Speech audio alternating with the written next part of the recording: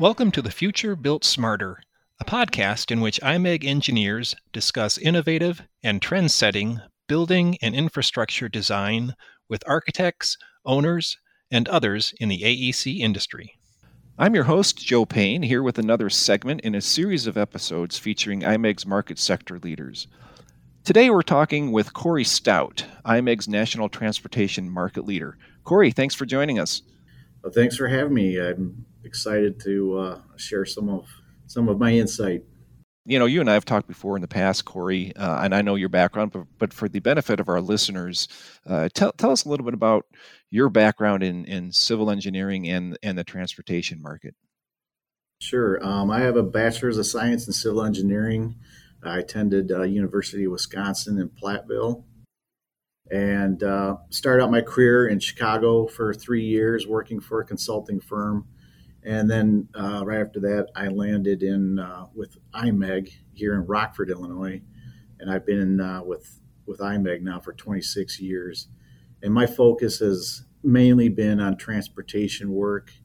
It varies from the municipal side, but mostly it's with the state agencies, the departments of transportation, those agencies that are focused on spending federal and state money on infrastructure for roadways and bridges. IMEG's structure for our transportation teams, how does that set up across the country? Overall, we have we're pushing 450 civil engineers. I would say that maybe a third of those also focus on transportation work.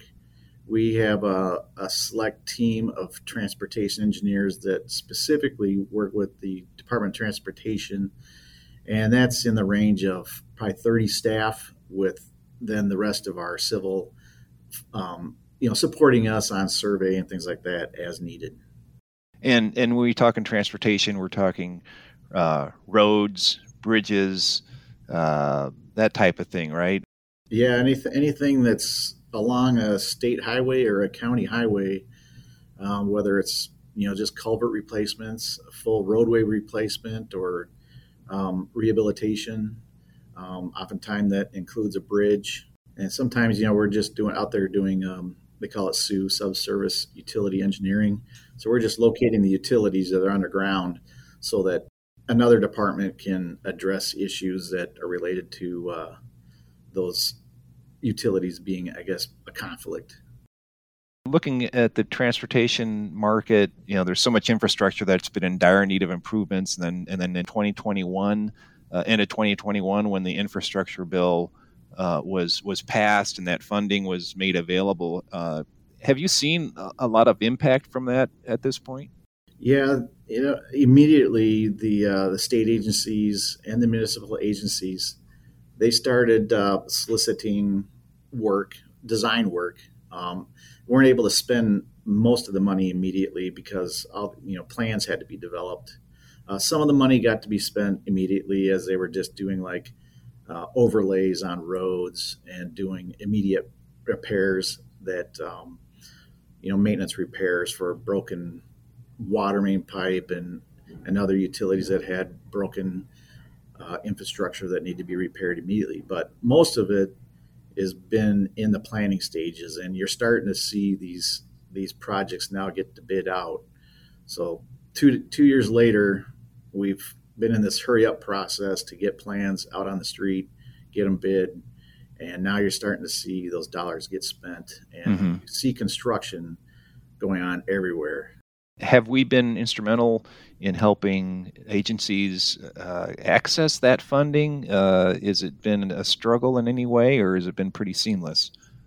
It's been pretty seamless. At the municipal level and the county highway level, we assist with writing these grant applications because some of the money comes through a grant to the local agencies from the feds. So we help write those grant applications, but there's so much grant money out there that it's, everybody's getting a piece of the pie at this point. It's just a matter of writing a decent application and waiting for your turn to get some of that money. Have there been any challenges with finding the workforce? Do these agencies sometimes need assistance in getting the jobs done? Well, yeah, and that's kind of twofold. These agencies need help from the consultants to get the plans put together. There's just been a max exodus of employees that have been retiring or moving out of the agencies and then working for consultants. But I'd say 75% of those that are leaving the agency are just straight out going into retirement. Mm-hmm. So there's more pressure on the consultants to now turn around and help the agency out. So we have a heightened level of participation with these agencies as we act almost as a project manager rather than reporting to their project manager. They're just handing these projects over to us and entrusting us to follow their guidelines and not only manage ourselves, but sometimes we have these contracts where we're the project manager for the state agency, managing other consultants that have other projects. And how does our local presence across the country, how does that facilitate these projects at that level? When we're assisting these state agencies at a project manager level, it helps to have staff that are located near their district office, because oftentimes we're asked to sit in the office to do that management level work as if we were a DOT employee. Uh-huh. Yeah. And, some of it can be done remotely, but there's, you still have to get in there once or twice a week in order to understand their system and be able to get into their system when you need to and function as a state employee. So 2 years since the funding, what do you think in another couple of years that we're going to be seeing any bigger projects because of this? Or and do you think that the money that's been allotted is going to make a big dent? Yeah, all these states have promised to spend this money that the feds are putting out there, which is, I added up, it's over $240 billion in federal funding. And for transportation alone, they've set aside $110 billion. Uh-huh. But it's up to the states to get that work out the door. Yeah. And we're kind of held to the fact that the contractors are short on staff. So we're waiting for them to build up their employment level so that they can get more work out. So it's a sit and wait process. As far as the state has to assign the contract and they're short staffed. The consultants have to do the work and they're short staffed. And then once that work is put out to bid, these contractors got to get the work done and they're short staffed. So it's a vicious cycle, but it's starting to come back and you're starting to see more and more activity. We're starting to find more employment. It's just there was a real hole that was left behind from the retirement, and there wasn't that middle-aged group of employees that could necessarily step up into the management role. So there's a gap there between those coming out of school and the middle-aged group, I guess, that really does the work. So I'm going to kind of change gears a little bit here. In the past, you wrote a blog for us here on our website about the importance of public input and getting the public behind a project. Can you kind of talk about that a little bit? With the COVID era, we expanded how we communicate virtually. We were just starting to touch communication virtually, and COVID really made us figure it out quick. And now we do a lot of our public information meetings that we're required to hold when we're doing public improvements.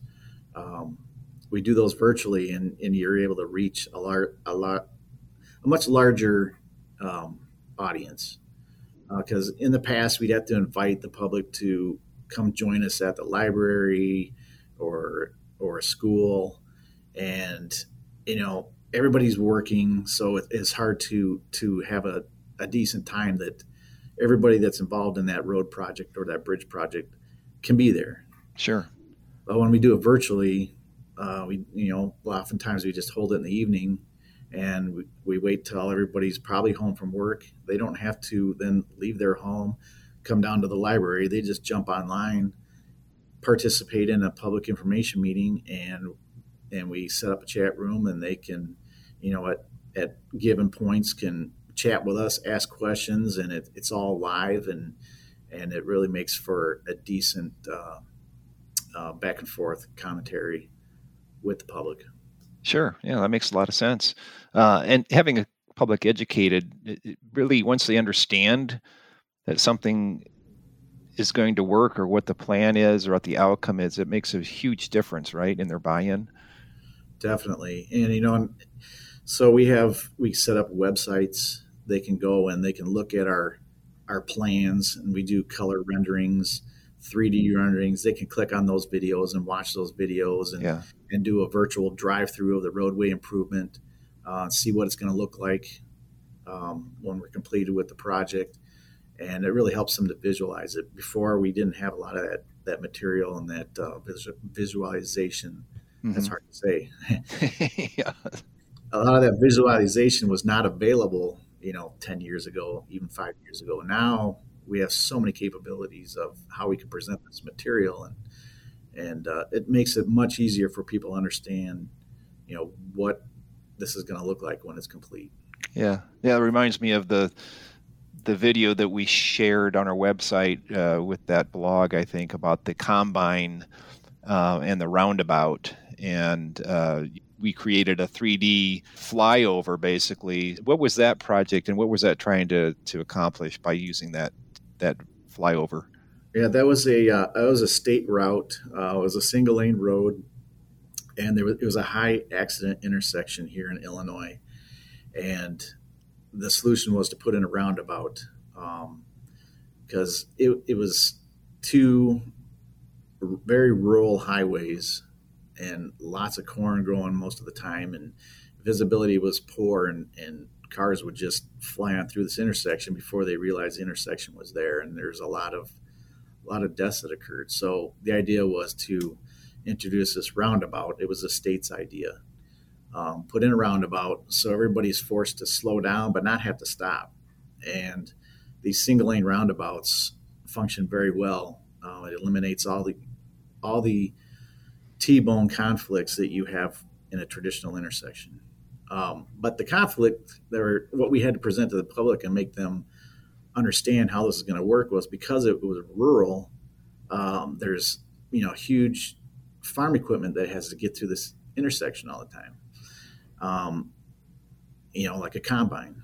So we created a 3D model of this intersection, grabbed a combine, and had the combine drive through the intersection in real time. And you can see that in a 3D video, how it works. And it makes you realize, that intersection is actually going to function just fine with something as big as a combine going through there. As part of this podcast, we'll have a summary on our website, and we'll be sure to link to that video so that anybody listening can go to the website and see what we're talking about here. As we look to the future, I guess I think of the growing number of electric vehicles on the road and autonomous transportation. What's your take on that, looking down the road? And the feds are taking the electric vehicles seriously. With that infrastructure bill, they set aside $7.5 billion just for installing EV stations throughout the country. I don't see that there's a lot of opposition to it or difficulty. It's just a matter of finding locations on the state routes where these EV stations can be installed.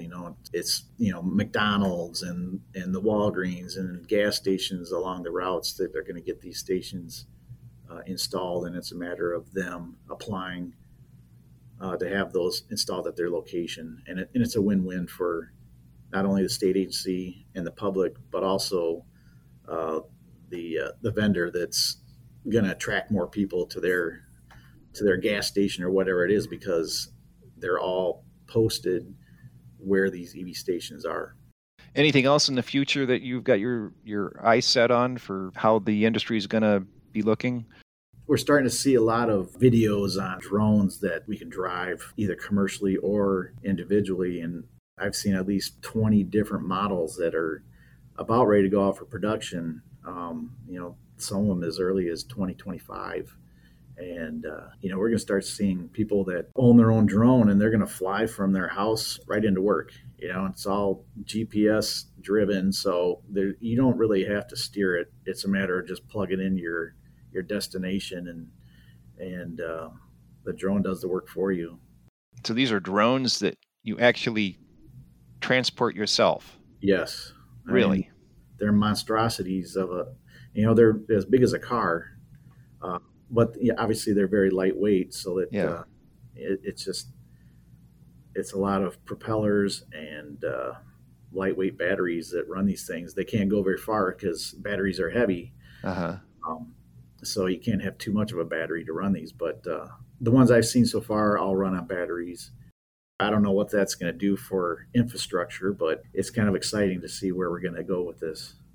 That will be interesting. I can't imagine, but I think of Back to the Future and Doc Brown flying through with this DeLorean, but yep. We'll see.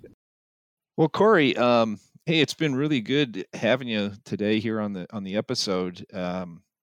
And I understand you're going to be in Ireland on vacation soon. And when you're over there, do you expect you're going to be inspecting or looking at roadways and comparing them to what we have here in the States?